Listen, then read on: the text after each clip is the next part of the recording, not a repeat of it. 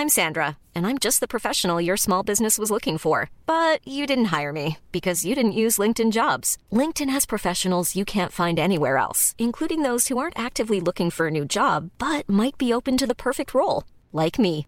In a given month, over 70% of LinkedIn users don't visit other leading job sites. So if you're not looking on LinkedIn, you'll miss out on great candidates like Sandra. Start hiring professionals like a professional. Post your free job on linkedin.com/people today.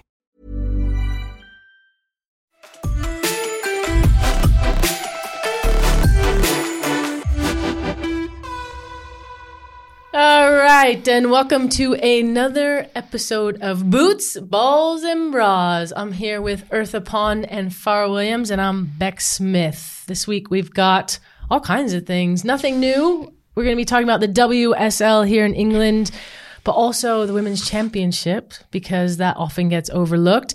International Matches Week and the UEFA New Nations League has been launched, so we'll be chatting about that. Right. Let's kick it off. WSL here in this country. What was your favorite game, Eartha? I think for me, obviously, it had to be United versus Chelsea. It's always good to see where the leagues get in. Chelsea's always been at the top. United sort of pushing for that top 3 finish and hopefully trying to get into those top 2 places.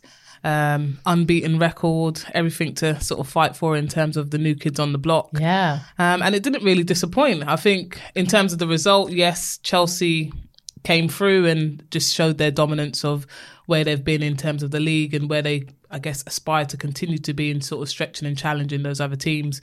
But yeah, United put up a good show, tested Chelsea at times in moments, but yeah, that was the game that I guess everyone had their eyes on to see how that impacts the league table, and good to see goals from Lauren James still doing well. Start of the season, Drake. I know. That's what I was going to ask you about, man. Well, there has to be Manchester United lost 1-3 at home against Chelsea, but I was Mary Earps didn't have the swag. I know, but there was other things that we were celebrating. It was her 150th appearance in the WSL. So was she stressed? Was she nervous? I don't really know, but maybe we have to get her on and ask that question. But should. Yeah, I think now in a good way that they conceded against Chelsea, and we've got that sort of clean sheet out the way, and it's again time for her to sort of step up, and maybe going away on international duty this week will help to sort of consolidate her. What was I going to say? Her confidence. But yeah, she'll be back. She'll be back. I know you say, like, it's interesting you say, like, Man United tested Chelsea at times. I think that's still the problem in the WSL. I still think Chelsea and Arsenal are way above any other team in our league at the minute. And, you know, we spoke about United going into that game unbeaten, having not conceded a goal, and that would have been their test. It just shows the gap's still there. I think that the teams that Man United have beaten in the build-up to this Chelsea game, they was expected to be, in my opinion. And it just come down to, you could just see the quality, the decision-making in the game. And I'd watched Man United a week previous against Everton, and I spoke about that game on the pod about the decision-making in the final third is a difference between the likes of Man United, Everton, Manchester City, Tottenham, for example, and Chelsea and Arsenal, who are way above in terms of that, that decisive decision, the final decision in those big moments, because that was a difference. Those decision-makings actually won Chelsea that game. The quality of decision-making in those big moments won them the game. The gap's still big. And in terms of, I guess, the WSL as a product, that's where we want to get to. You look at Chelsea, you look at Arsenal. Throughout the game, they're going to play good, consistent football. And yes, other teams will take points off of them because of moments of brilliance, but actually that consistency for majority of the game to compete is not there for the rest of the league. I think that's what it is in terms of the difference, that the rest of the league are not competing for long periods of the game and playing, I guess, attractive football on both sides, and there's not one side that's really dominating. Whereas when you, I guess, I'm looking forward to Arsenal, Chelsea, because that's where we see, I guess, the top two, but also just tactically, and where you're going to need, like Farrah said, that cutthroat, like finishing, passing, like breaking the lines. Like if you don't have that, you're not going to win the game. Because even Arsenal-Leicester, the 4-0 game, Arsenal was so dominant, but made mistakes, was sloppy at times. I think in possession, I thought they were sloppy at times. They gifted Leicester chances. The difference is Leicester can't convert. Yeah. So Arsenal can afford to make those sloppy mistakes in moments to give Leicester a chance because they're just going in gear 2 against opposition like Leicester. And it's difficult for any of the teams in the league to compete, I believe, with Chelsea and Arsenal. So I also think, too, that the difference between the good teams and the best teams are the depth in the bench. So, you know, you look at, I mean, when I'm watching games, I'm still thinking, my God, how are they still running? How did we used to do that, literally? But they still make those subs that come in and make a change, and it can impact the game where you keep that consistent level high. And the Leicester Cities, they don't have it. You know, even Everton arguably doesn't have it either. And I think that's a big difference as well for the full season long. And I think not just the physiological side, obviously psychology. I think the top teams, that's where they have that sort of challenge. So if they're not being stretched and challenged domestically, actually, when you talk about in Champions League, those that are competing in it, where they're sloppy, like against Leicester and Arsenal, they will be punished against those better teams. So how do they keep their eye on the ball both domestically and also when they go into those sort of cup competitions such as the Champions League? That's what the top teams are looking to do in terms of management and developing their players. And that's where they're at, aren't they now? Yeah, they are. They're looking to develop and to compete on that level. One of the things that really bothered me about this weekend was just looking on the Everton site and seeing that their game was cancelled against Tottenham because of a waterlogged pitch. And I looked at their Instagram, and the first comment was this girl named Isabel Callahan, and she said, "Bruv, waterlogged pitch in the WSL is bad." And I'm like, is that still literally happening? We're talking about Chelsea, Arsenal competing in the Champions League. Mate, that is used to's team here that you say is going to finish third. Champions League team getting waterlogged pitches. They can't be playing in the Champions League with waterlogged pitch. It's definitely That's your team. It's definitely embarrassing. I think especially it's a new ground that they've moved to. Exactly. They've just had their first game the other week at that ground. And then to see that, it's like, okay, you're meant to be making a step up. So something's gone wrong there in terms of, I don't know, pitch maintenance, because that shouldn't be happening, especially so early on in the season. Like winter's just started. One day of rain and that's it. One day of rain. So I'm sure some eyes would have been sort of, rolling at that. The referee point. would have had to have called that game off though, right? That's so, right. I mean, clearly the pitch isn't in any condition to play the game.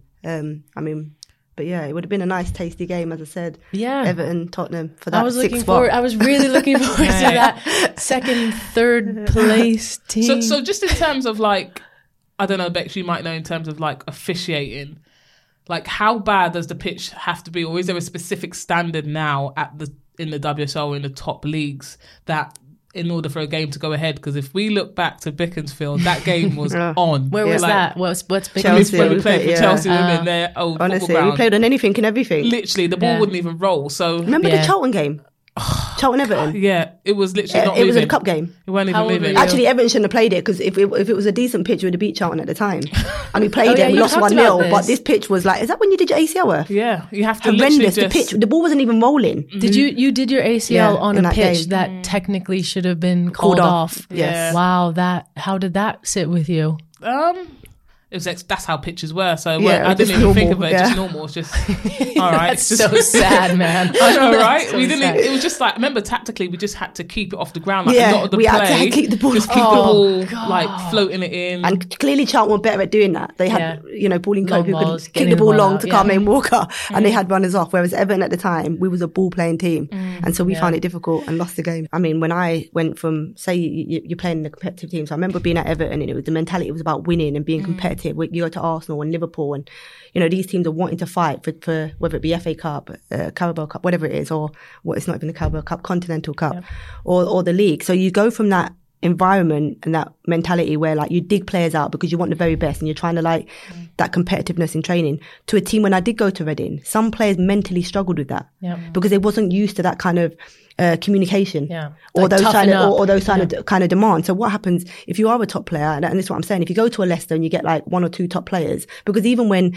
Emma Mitchell at the time and Dan Carter come to Reading, they really struggled with their communication to players because they just, all they knew being at Arsenal, growing up at Arsenal, was winning. Coming to Reading where actually losing isn't such a bad thing, even though people wanted to win. Accepting losing was easier. Accepting losing when you play in an Arsenal team wasn't easy. It wasn't acceptable because you were there to win.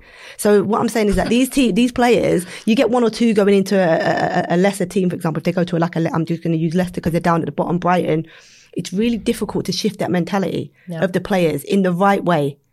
Even though your intentions are in the right way, sometimes it's not perceived that way. Yeah, I had the same issue. Sorry to jump in there, but I had the same issue playing in the U.S. in the college environment at Duke, where we were, one of the top teams in the country, to then playing with the New Zealand national team that had the guitar on tour, and more importantly, they just wanted to have fun. And like Jane behind me, you remember the guitar, don't you? Yes, you wish you had a guitar on your tour, didn't you? Mate. But like just the singing and the kumbaya shit, I was like, come on, guys, That's what I'm saying.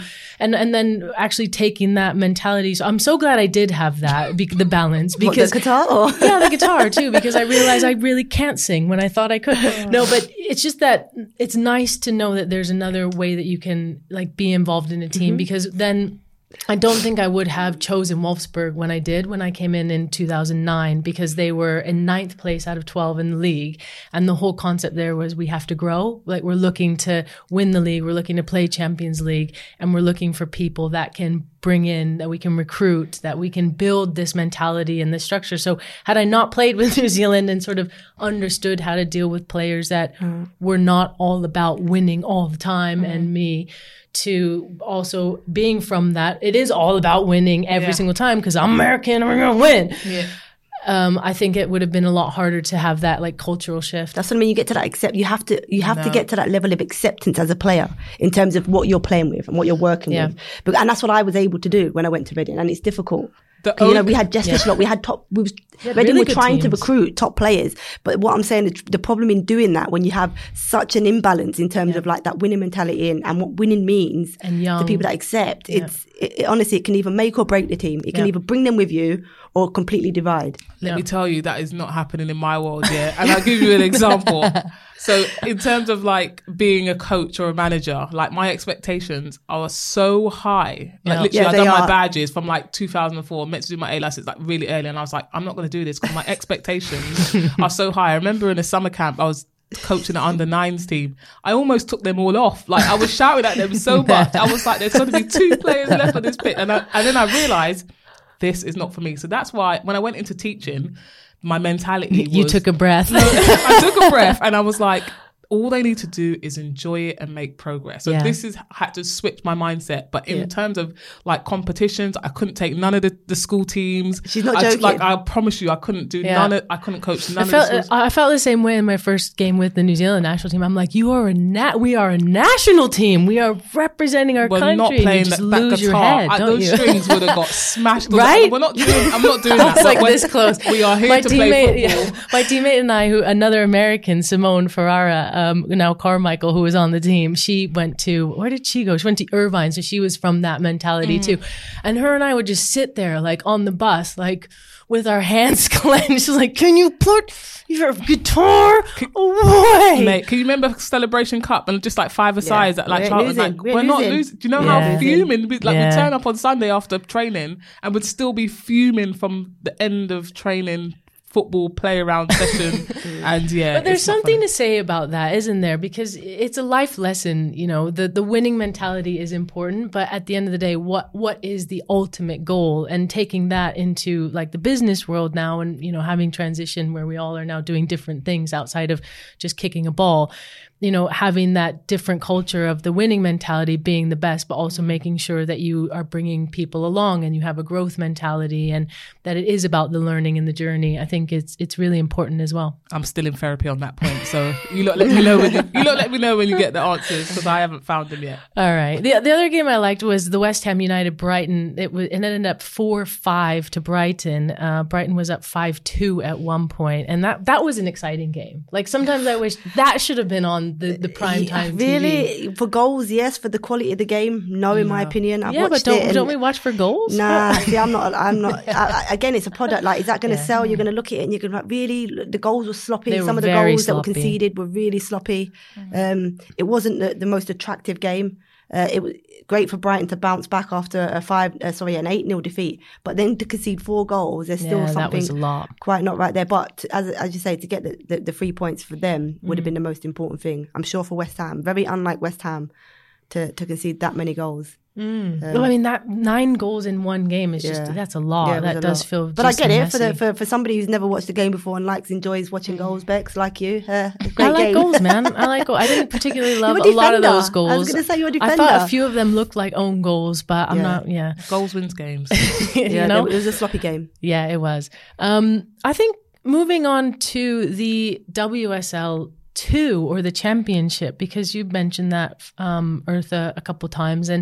And it is interesting because we talk a lot in this country about the WSL, the Barclays WSL, the top league, but really you need to have that pyramid and the player progression from, grassroots into potentially academies, into a team that is a semi-professional environment, so that when they get into the WSL, there isn't that big of a jump. So both physically, but also mentally. And I work with a couple players that are playing in the WSL now. But what are your guys' thoughts on the WSL and to the championship? My thoughts on it, like it's a difficult, and I'm just going to go back to the WSL where we talk about product of team, right, or branding of team. So Bristol, for example, in terms of the brand, it's not an attractive name for any female player to want to go and play for. Yep. In terms of what they have structurally, they have a WSL 1 structure. So Bristol, in the championship. just so time I out, because Bristol's at the top of the league right now, and they've right? just been relegated out of WSL 1. So what I'm saying about their structure going into the championship is of WSL 1 standard, and it always has been. They've always been a team with great structure, like from all the way through. But in terms of being able to get top players to go and sign based on the name, gotcha. which is Bristol, and people probably aren't too aware of, and probably being able to pay them a salary that is livable. Is difficult, but that's why they'll end up coming straight back up from the championship. So for me, in my opinion, they're too good for the championship in terms of where they're at in terms of their structure, but not quite good enough for WSL. And that's why they go up and down, and they'll be that yo-yo team. I mean, London City Lionesses, they've been looking good for the last few years. They've been they're pushing, number 2 right now. They're second now, but they again have been pushing. They've got good investment. They had to take over Millwall Lionesses a few years back, but even last year they were really competitive and just fell away. To Liverpool, who obviously are a bigger team and heavily recruited to try and get themselves back up. So, and they did. They won the league and then went into the WSL. Even speaking Southampton, Marianne Spacey taking the team. I watched the first game of the season. They were away at Lewis and just speaking to Marianne, and it's like they've only just gone full-time professional in that league. So they're on a journey now in terms of what does being professional look like? What does it feel like? How do I behave as a professional every single day? And they still don't know. And she's saying, I'm still trying to teach my players. She has them in pretty much all day. Like they do a full all day. day. Every day? Most days. I can't remember how many days she said, but in terms of the actual day, it's a full day. So it could be like 10 till 4 or 5. So it's a full day. But that's not how professionals should operate. Being a professional footballer doesn't mean to say you go and do a 9 till 5 job. Yeah. No. Thank goodness for that. No, as in the hours. It doesn't mean because you're professional and I'm going to give you a full-time contract that means you have to be in 9 till 5. You might just have to go in and do your session or your recovery or whatever it might be. And that time, you'll learn how to manage that time. And I'm not sure when you first start out, because I remember when I went to Arsenal, we was pretty much in from 9 till 5. It was crazy. Yeah, it's a waste of time. So too, they're learning. It makes you the mentally championship tired. that are trying to transition to being professional. They're on a journey now, and it's going to take time for these teams to understand what it looks like. But if you go more into... No, I was just thinking, and just touching on, I guess, Southampton, a few of their players that they've recruited are experienced players that have come from like Tottenham and come from other teams that have been in the WSL. So I guess they're leaning on them for their experience in terms of anchoring those clubs. And then you have the new talent that's sort of coming through. And obviously you've got Marianne, who has been in and around the game forever. She's a former player. Marianne Spacey, for those that don't know outside of the UK. Legend. Give us a little blip. Absolute legend. I mean, I just remember she was to be fair, she was the only player that I'd heard of. I remember Earth was at Chelsea as a young kid. She was the only name alongside Rachel Yankee that I'd actually heard of, even though it was only a couple of years later. Obviously, Kelly Smith was the one that everybody was speaking about. But it was Marianne, the one that, and of course she's a Chelsea fan, which made it even better for me as a kid growing up. She was in an Arsenal shirt, and honestly, I mean, Earth, do you remember the FA Cup? We played in an FA Cup game against, so we was the league below them at the time. Chelsea, we was 14. Me and Earth were 14 playing in the first team against an Arsenal team. What team were you playing for? We played for Chelsea. We got drawn to them in the FA Cup. And I mean, let me tell you, Arsenal were like the dominant team. Like they had every good England player in their team. And you two were 14 years old. Well, let me tell you, I can't even tell you how many goals Marianne scored because I forgot, but we lost like 11-0. It was so demoralising at Beaconsfield. Remember? At Beaconsfield. Honestly. With a waterlogged pitch. And Marianne was pitch. just like spraying balls. Like, it was just a joke. And then obviously you got Yanks there, like was just taking it. Rachel Yankee, yeah. Rachel, yeah. It was just crazy. So, yeah. So Marianne Spacey is now the current coach of Southampton, who's in the championship. And they're at number 3, sitting in third place right now after 6 matches behind Bristol City and London City. Bertha, you were going to say something? No, I was going to say about Marianne, and obviously she's been involved in an England setup as well. So she's had some of that youth. She's seen the talent pool as well. So in terms of recruitment, really, really good. And then obviously we have Charlton, our own team. And they're a bit disappointing though, do you not think? Do you know what it is? So obviously Karen Hills is a manager who we used to play with, who used to play at Charlton, who was at Tottenham and's gone across. I think what it is there's a lot of players who I guess have been in and around WSL 1. Yeah, that's why I'm disappointed that they haven't delivered. They've got good players though, F. Not even just like, they've got good players. I know. So for me, I think it's a mentality thing. Has to it's be. A sort of, not necessarily I know I'm good, but they are good enough to be competing and should be competing consistently. But in terms of the product and clicking on the pitch, it's not happening as effectively as it should be. I know they've had a few changes. I know Eartha Cummins, the goalkeeper, she's moved on. So they've got a new goalkeeper. There's had a few injuries. Yeah, I know got a couple of injuries. Quite a few of them, about 2 or 3's done an ACL.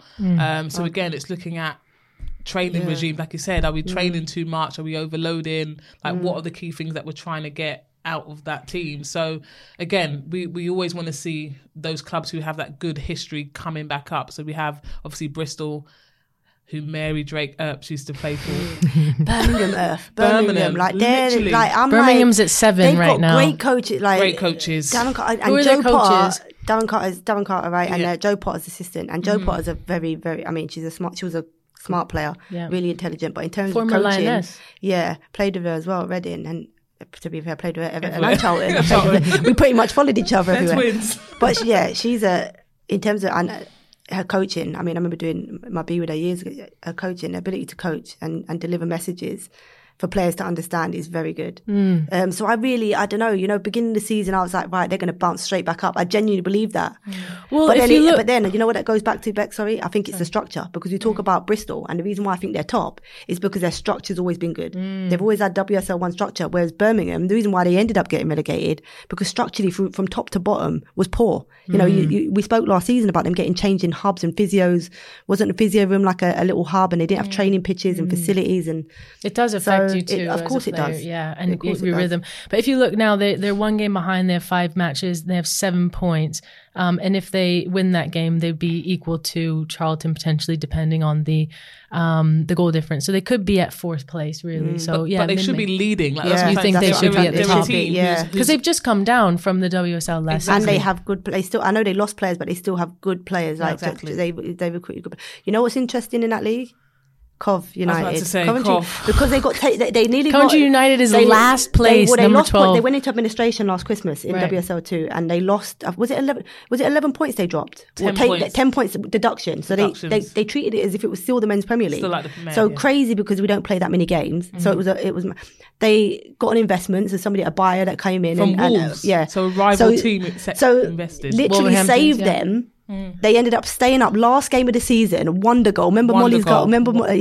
Wonder goal. And then you'd think maybe they'd kick on. Maybe like if he's true to his word, want to invest and whatever, they would do that. And now they're sitting rock bottom without a point in the league. They are at 19 goal deficit as well, right? Minus 19. That does not look very good. I mean, 3 points could get them 3 points into 11th. Be 12th place still, Still at the bottom. We've got Sunderland and then Blackburn. Blackburn is an interesting one for me. Like, they've always had a good cluster of players. They've always, when it was sort of they North were always and South, that club though. They always the Liverpool, Everton, United. That kind of players that didn't quite make it there. Yeah. They would always go to Blackburn. So if you couldn't quite get into like Everton at the time, because that's where it was. Yeah, but it's not too far. Blackburn from Liverpool is only like a 45-minute. Same from Manchester. Yeah. So players that really didn't quite make it at Everton. Remember, Liverpool, Blackburn would be. So in terms of recruitment, having players, was it Saffron Jordan that plays up front? Like, she's always been like top goal scorer. She scores loads of goals. She reminds me of, when Kit Graham was at Charlton and she needed to make that move because she was just too good for that club. She's the same type of player. Like, she scores goals week in, week out. Even FA Cup against top oppositions, she will get you a goal. But she's just dedicated to Friends. Blackburn or Friends. Do you know what the thing that you were talking about earlier made me think about the fact that if you are a top player, you're coming from the WSL and you come down into the championship, like there has to be a mind shift where you do think I'm better than this. I'm almost too good for this. And I feel like players often do that, or they go from a top club to a, maybe 5th, 6th place club in the league, that there's this sort of, I can take my foot off the gas pedal because I'm going to be so much better than them just because of who I am. When actually you really need to do the exact opposite. You need to work that much harder because you don't have those great players around you. I think it's a women's football thing. There's a lot of times where players are getting selected based on who they are, not how they've been performing, and that almost goes with them wherever they go. So when they drop down, they still feel like I should be playing, and that's why my motto of "Don't tell me, show me" is you got to be able to show it every week. But because actually, from a management point of view, that's not being held in that regard, and players who maybe are not showing it every week but still are playing, then unfortunately that's just something that we have in our game. So I think in terms of if you're not performing, get them out, because if you're dropping down from the WSL down to the Championship, you should be driving that team. Exactly. Like, you should be the leader, but there's no accountability. And do you remember when I was watching Tottenham and like Drew Spence was on that? And when you watch the game live, you do see a lot more, don't you? When you're in the stadium and you can watch the body language of players completely off the ball, or like I was so disappointed with her, and I don't mean to point her out, or because I think she's a fantastic player. And this past weekend, she definitely stepped up as well, or not this past weekend, but previous one. But it was just like, you're coming from such a good team to this team to help Tottenham get to that next level. And it just felt like there was a frustration. Look at what's around you as well, though. She was frustrated with the players. Her body language was all like, it's everybody else's fault. And it's difficult though, isn't it? You all know that playing with top players, you think this is where Tottenham are, right? So this is where you are arguing with me that they're a 3rd place team. They're not, right? They're definitely not. Are you sure though? And what I'm saying is that somebody like Drew, that has been the quality and caliber of player she's been playing around in terms of her thought process when she's playing the game, is probably 2 or 3 steps ahead of these Tottenham players right now. So what she has to do is take a step back, and her thought process, not that it needs to slow down, but she needs to be aware of the players that are around her. So I would get that frustration. I would understand it. She now needs to adapt her game to the caliber of players around her. That's it. So that her frustration levels are less than what they are right now. And lead in a different way, right? Because, even the work rate, that can be something that, all right, so I'm not going to get the ball every time at my feet or in the area that I want it to, but at least I can drive a leadership mentality that we're going to work really hard, and so in other ways. But yeah, I think it's an interesting one anyway, between WSL and the Championship. Having players come up and down. It's a very, very important league. And I think it's quite rare as well, because if you look across the rest of the world in the women's game, that second league down is a major issue for a lot of leagues, because it's not, the quality and the standard is not good enough. And so the fact that the Championship has good quality here, I think is super important to keep that competitiveness and to keep them at a good enough level that when they do jump to the top league, they can play in it and internationally play as well. I think that we have to embed the foundations at that Championship level. That's what we're not doing in terms of like the mentality, in terms of the work rate. Like that's not stuff that actually we're waiting for players in the WSL to come down and teach us. Actually, from a coaching point of view, we have to start threading that stuff through, because as we see, there's already a gap in the WSL. And if we leave the bottom teams to then rely on the players that are coming down from the WSL, the gap's always going to be there. So managers, A license, B license, you guys, coaches, because unless I'm coaching at Barcelona, I'm not being a coach.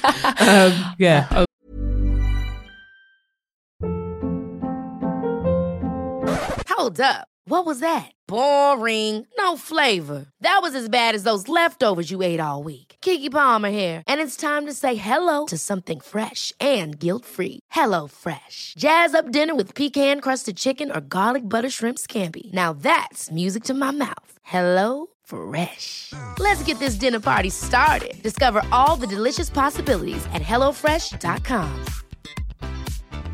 Hey, it's Ryan Reynolds, and I'm here with Keith, co-star of my upcoming film, If, only in theaters May 17th. Do you want to tell people the big news? All right, I'll do it. Sign up now and you'll get unlimited for $15 a month and 6 months of Paramount Plus Essential Plan on us. mintmobile.com/switch. Upfront payment of $45 equivalent to $15 per month. Unlimited over 40 gigabytes per month. Face lower speeds. Videos at 480p. Active Mint customers by 531.24 get 6 months of Paramount Plus Essential Plan. Auto renews after 6 months. Offer ends May 31st, 2024. Separate Paramount Plus registration required. Terms and conditions apply if rated PG. Over to you.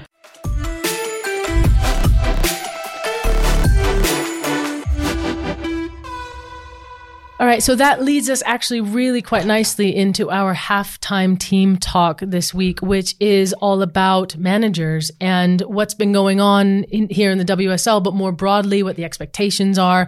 Let's start with Hope Powell walking away technically from Brighton after an 8-0 loss 2 weekends ago. Thoughts on Hope Powell? I mean, you guys have known her for so long. Farah, you've known her personally as well for so long. How did that make you feel?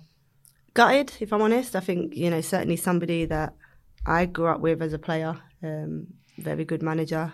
I know people have had their differences with Hope in terms of her management styles, but she's always been somebody that I've trusted in, believed in, has always been able to develop players at all levels. And I think she's certainly put Brighton, like she did with England, in a really good position. So she wouldn't leave a club or country like she did with England in a worse position than when she took it over. I just feel like she probably believes that, the club in terms of the investment, is it still there? Is it going to help them compete? I know they had like a 7-year plan where they wanted Brighton to be competing for Champions League. But you can't just have that on paper. You need the investment, as we spoke about. They've got the structure in place for sure. I think they've got one of the best structures in WSL1. And I know that that's something Hope would have wanted to do first, get that structure in place and build on it in terms of them bringing players in. But they've lost a lot of players in the summer. Haven't really, brought players in to fill those spots. And she maybe feels now it's a time to leave it in a good place, allow somebody else to try and move it on. And she's done her stint in terms of coaching. I feel like she deserves something so different, long whether she goes above and starts to look at that type of role or media now that there's opportunities in that. But certainly somebody I'd like to still see in the game with the knowledge and experiences she has. Yeah. But it's a big loss for the game. Really big loss.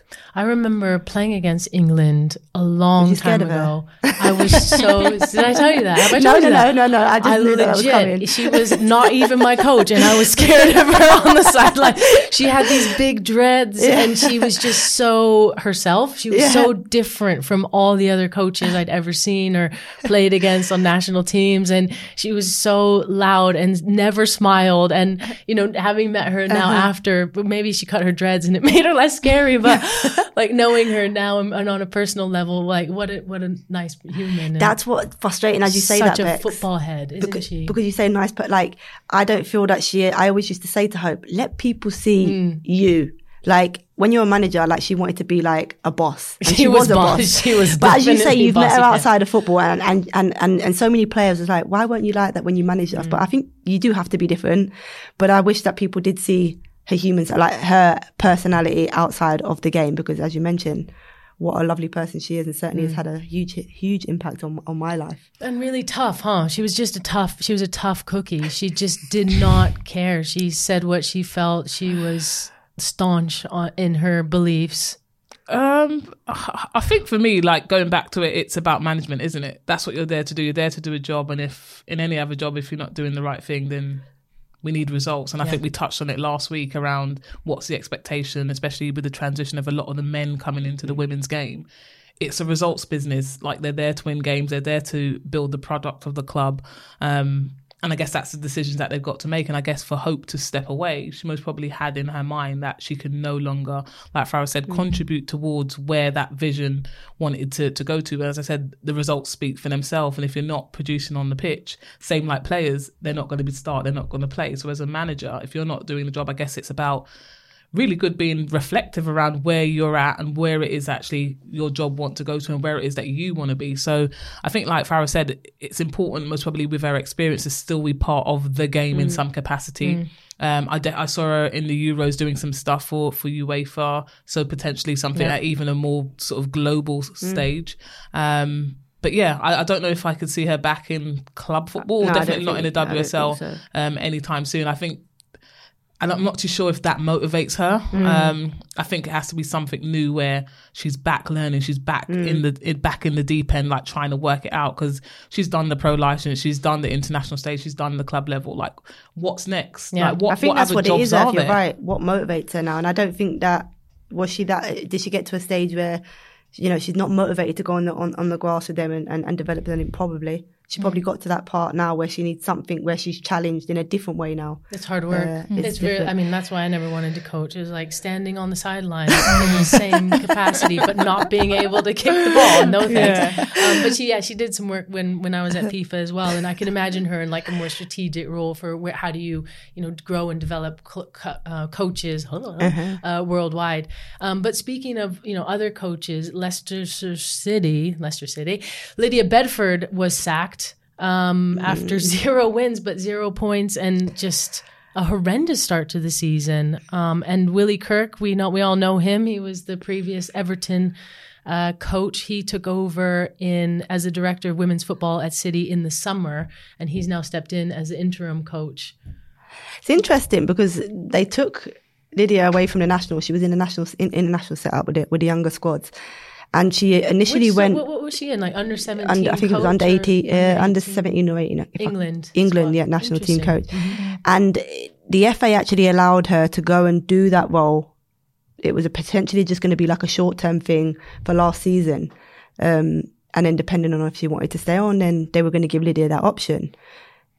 Obviously, keeping them up. They only had to beat, I think it was, they beat Villa, didn't they? They won only a couple of games last season under her, enough to keep them up based on the points. And so she got a contract with them. But the point is that she then didn't strengthen the squad any more than what it was last year. And they scraped through last season. And we said only 2 weeks ago that it was between them and Reading, because likewise, I think if Reading was to have lost that game to Leicester, could Kelly Chambers have been given the sack? Probably, because that's the importance now of staying in WSL 1. But it's interesting they've let her go so soon. I mean, they're 5, 6 games in. They never really recruited to the level they needed to. They did start to look like they were playing a style of play. They looked like they had a better identity this year than they did last year, that's for sure. I certainly thought they were more competitive in games. They had a tough run of games. They played Arsenal. Yeah, they did. They played Man United only weeks previous. So they haven't had the easiest. They played, have they played Everton, I think? So they haven't had an easy running of games. Yeah. I think in terms of sacking her this early and not allowing her to play the teams that are in and around Leicester that she should be beating or at least competing with before then making that decision, I thought it was a bit strange. But it goes back to now. It goes back to now. Like, what is the expectation of the clubs or the people above in terms of their women's team, the product of it, and wanting them to stay in the WSL 1? And I think just on that, I think obviously Heskey's assisting Willie, and again that transition of men's players coming across into the women's game, really, really important. But I just don't think the quality of football. We've seen, I've watched some highlights of them doing stuff in training, and for me, it's just the basic stuff. That's not a WSL product.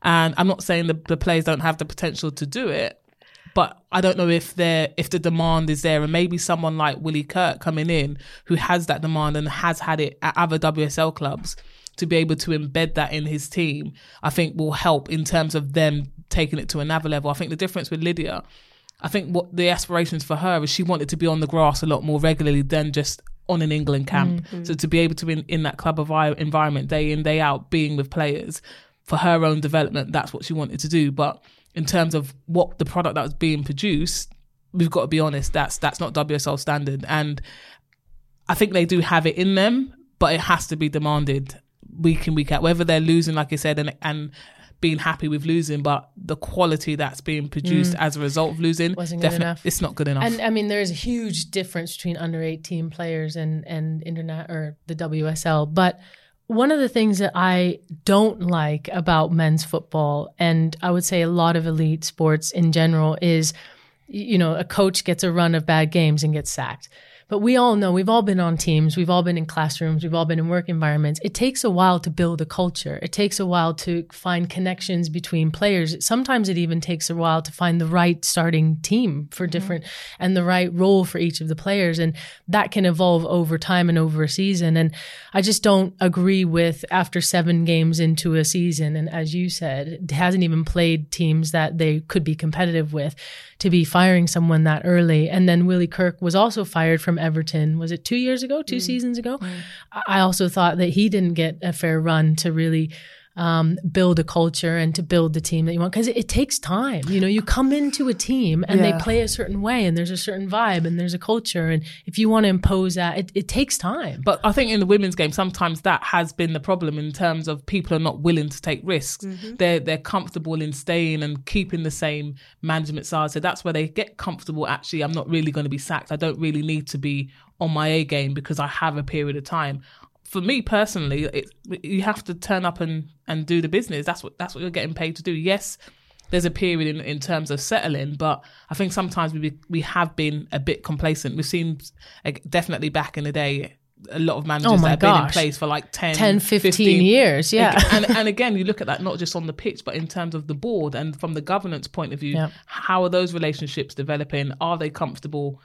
What's the expectation? And you see the bigger teams, like we go back to it, like Arsenal and Chelsea, they have an expectation from the top down to the bottom. They want that product to continue going in the forward direction. And if it's not, they'll get somebody else who can. So that's where I'm talking about. Yes, they're going to show those lower games like Leicester, but it's putting pressure on those clubs that you need to invest because this is the product. And we're going to show what it looks like when you lose 4-0 to Arsenal and if you on want to BBC. be involved in this conversation, you have to, from a top level, invest further down. And when we talk about TV rights and all the other stuff in terms of the funding, it has to come down to WSL, to Championship, to grassroots, to be able to produce it, to keep up with that quality of play. And if we don't do it, you get the sack.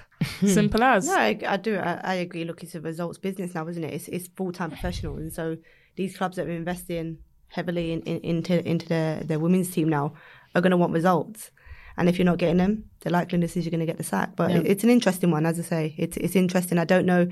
I just think the gap's so big between. I get it. If it's Chelsea, Arsenal, and you're not getting the results, and you go on like a 2-year where like Chelsea and Arsenal haven't won trophies, and you've recruited top international players, or like a Manchester City money. or a Man United, because they're the teams that are investing. And if they don't finish in that Champions League spot, you start to ask the questions.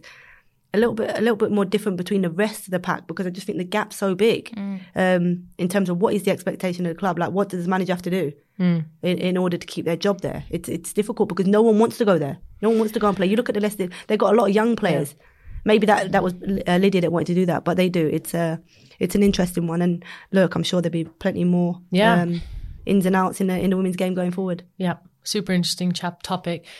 Moving on to what's coming up this week, we've got the international window beginning on Friday the 11th and Saturday the 12th. So there's some top matches coming up. We've got USA playing Germany, so number 1 playing number 3. England plays Japan, number 4 versus number 11. And we've got France playing Norway, 5 versus 12. Obviously, in the top of these conversations must be the New Zealand Korea Republic game, right? That was your guys' choice to put this on the list, wasn't it? With the guitar. Leave your guitar behind. But they're playing at home in Christchurch, my home city. Australia playing Sweden, so 13 playing number 2. England v Japan, what are your thoughts? Nobbs and Hemp are injured. No, again, it's always good for me. I always like to see how England are progressing. I guess it's a natural thing from looking at from a week-to-week domestic stuff and how does that transition into our national game, obviously being European Championships and with the World Cup so close next year. It's just about tracking and seeing where there are any gaps or where we are strengthening or how we're trying different things. So I guess for me, it's always nice to see England and then the rotation of players, a few new players coming in. Because they've qualified, haven't they? They've qualified for the World Cup. So they can play more players. So they can play new things. And for me, it's always about learning and having Serena as our coach. Even though I don't want to go into management, I like to see, she's a former teacher, how she's transferring that into football. So, yeah, I just love watching her and watching the game. Nice. No, I agree. I think it's good. I think I was on a placement with the England under-23s last year with Mo Marley. And it was an interesting one because that part of the development in terms of the games and the structure around that wasn't as professional as they've now made it, having won the Euros in the summer. So that group of players now is even more important to the senior team and Sarina. So Sarina had a lot of input last year communication. So she was constantly communicating with Mo Marley about, are players ready? Are they ready for the Euros? Are they ready for the squad? And obviously those conversations are happening quite regularly. I think since the Euros, and obviously we have a year build now until the World, or we did prior to winning the Euros, a year build. I think for Sarina, she really wanted them to see that there was that step from 23s into the seniors and that they were being looked at. And I think it's been the way they've done it. We've seen Jess Park meet up with the squad in the last camp, didn't actually quite get any minutes, but then she went back to the 21s so she could get more regular international minutes, which I think is important that they get that. And then they brought 2 new players in from the 23s in Katie Robertson and Maya Letitia. Yeah. So I think it's important. I know that Jess Park has been recalled due to injuries, but I think it's important that these young players actually see that they are being looked at and there is a chance of them going to camp.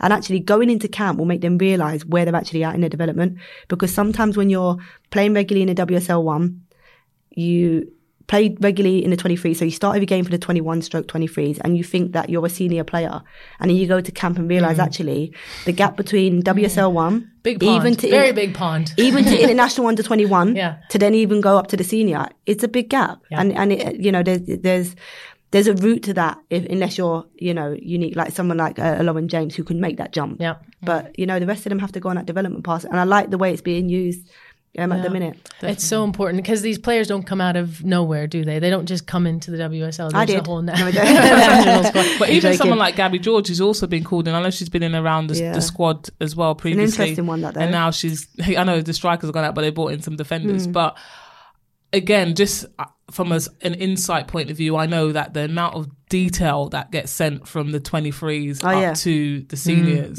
Crazy. You would not believe there's at least 2-3 players in each position, like coming from the structures. So good. Trust me, try working in it, try going, and like Mo Marley is so detailed, so very good, like in terms of management, in terms of like those details you're talking about. When I was there, I'd be working from when I woke up in the morning, 7:30 in the morning till gone midnight, and I'm like, Mo, do I get a day? Like genuinely, the work and graft she puts in into developing, and it's no surprise that Mo Marley has developed the amount of players she has because she's so diligent in everything that she's so good. Is she a Virgo? She's Aquarius. She's a Gemini. She's one of me. She's an Aquarius. There you go. But yeah, she's so good. So in terms of like sending it over, like she would constantly, I mean, as I said, I was in camp. You'd get Sarina calling and wanting to know day to day how the 21s But that's doing. interesting, isn't it? Because, she really does make Sarina Wiegman look good. All these great players that are coming through, but the hard graft and the work does start from the youth national teams and that grassroots. I really like Maya Letitia coming in from Guernsey, from the Channel Islands. That's a fun story, isn't it? Yeah. 25 years later after Matt Letitia, even though they're not related, but I thought that was quite cool. She used to have to fly to England because of the lack of opportunities on the island. So that's quite fun. All right, so that wraps up our halftime team talk. On to second half.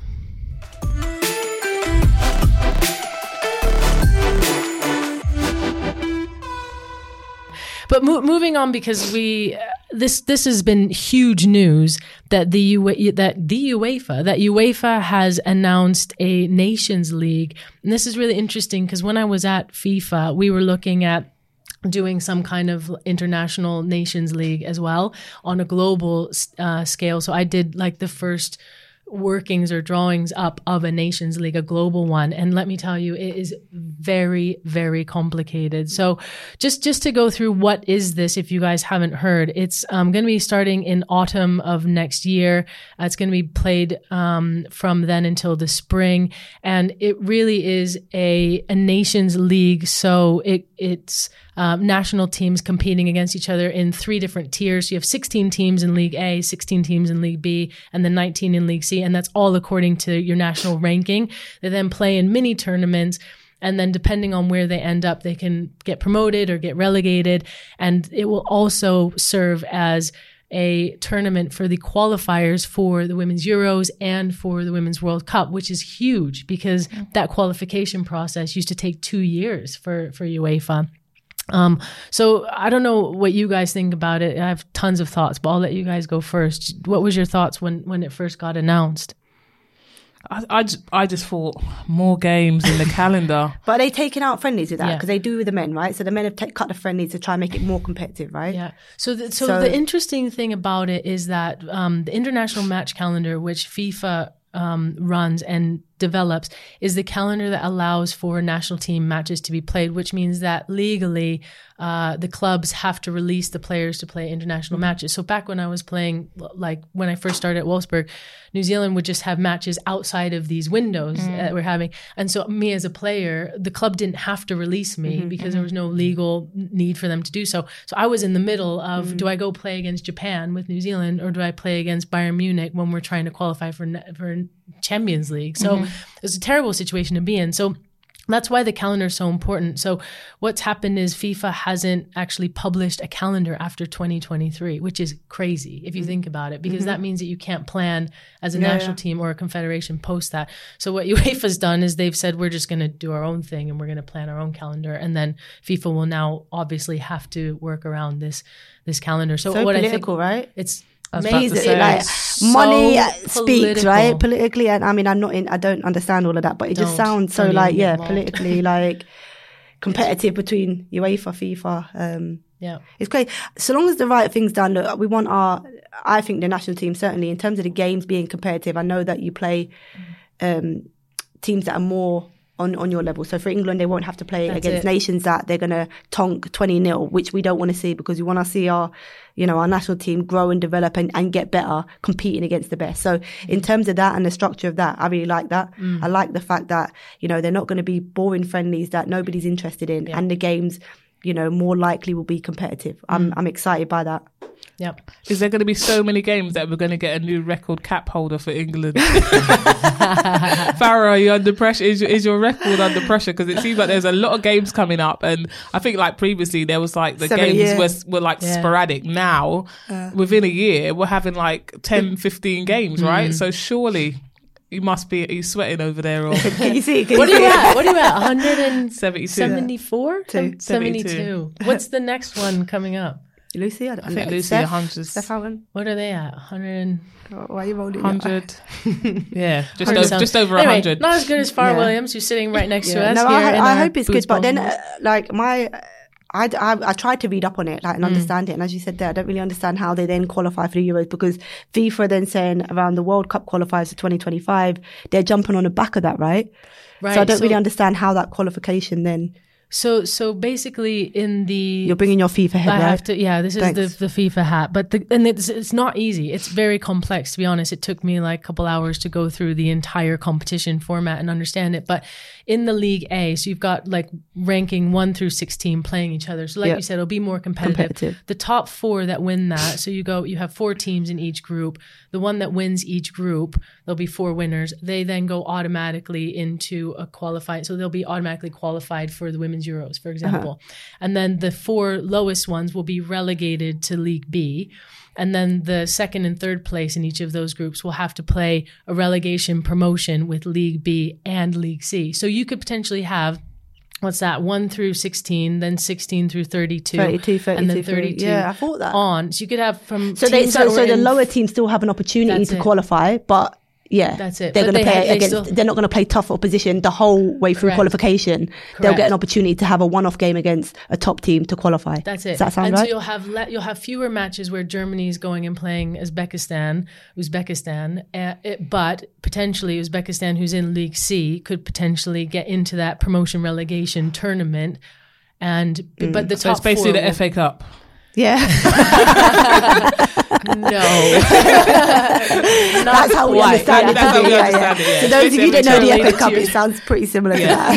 Non-league get the chance to play against top opposition. Yeah. The top opposition don't play the earlier rounds. They just get through and then it's FA Cup. But what's really interesting about this too is like it will change the world rankings because UEFA has their own rankings for the European teams and FIFA has their world rankings. But what this means is that when you play, you'll be competing then for the ranking for next season. So you could go from 16 to 8th that quickly in the UEFA rankings. And that for me, especially where the women's game is right now, when you look at the world rankings, you're like, that's not accurate. That's what I was going to say. Does that not give false, what's the word I'm looking for?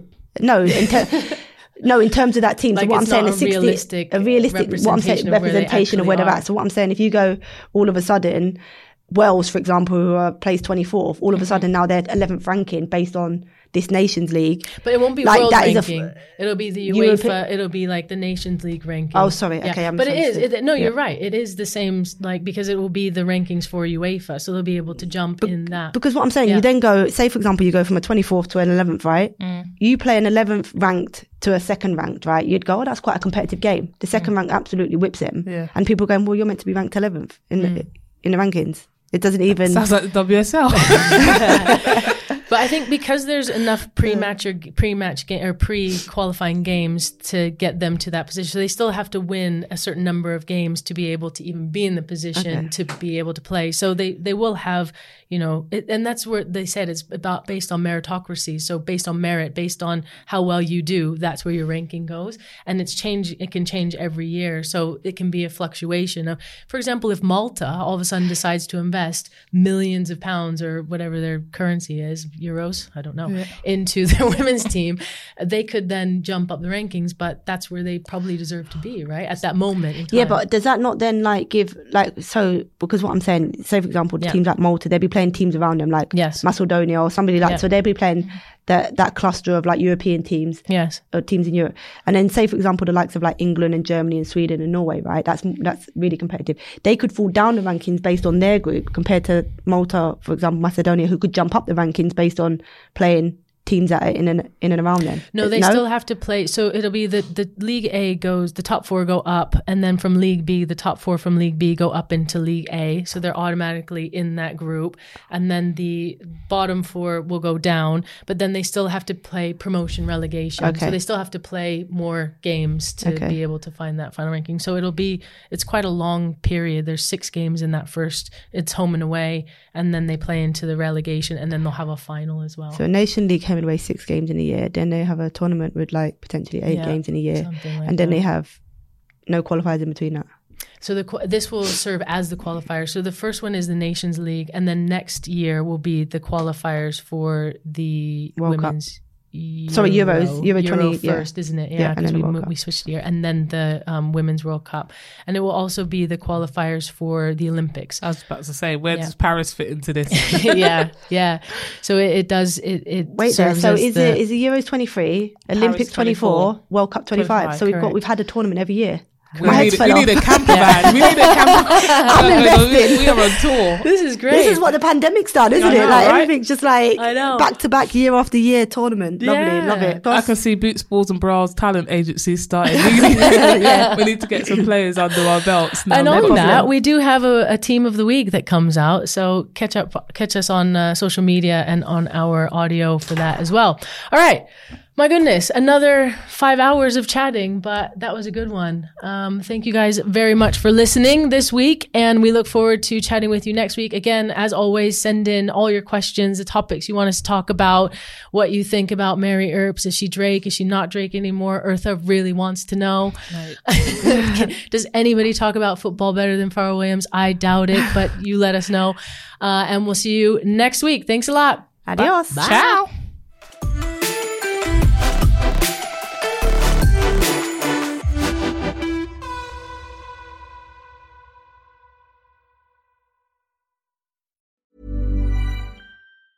Ever catch yourself eating the same flavorless dinner 3 days in a row? Dreaming of something better?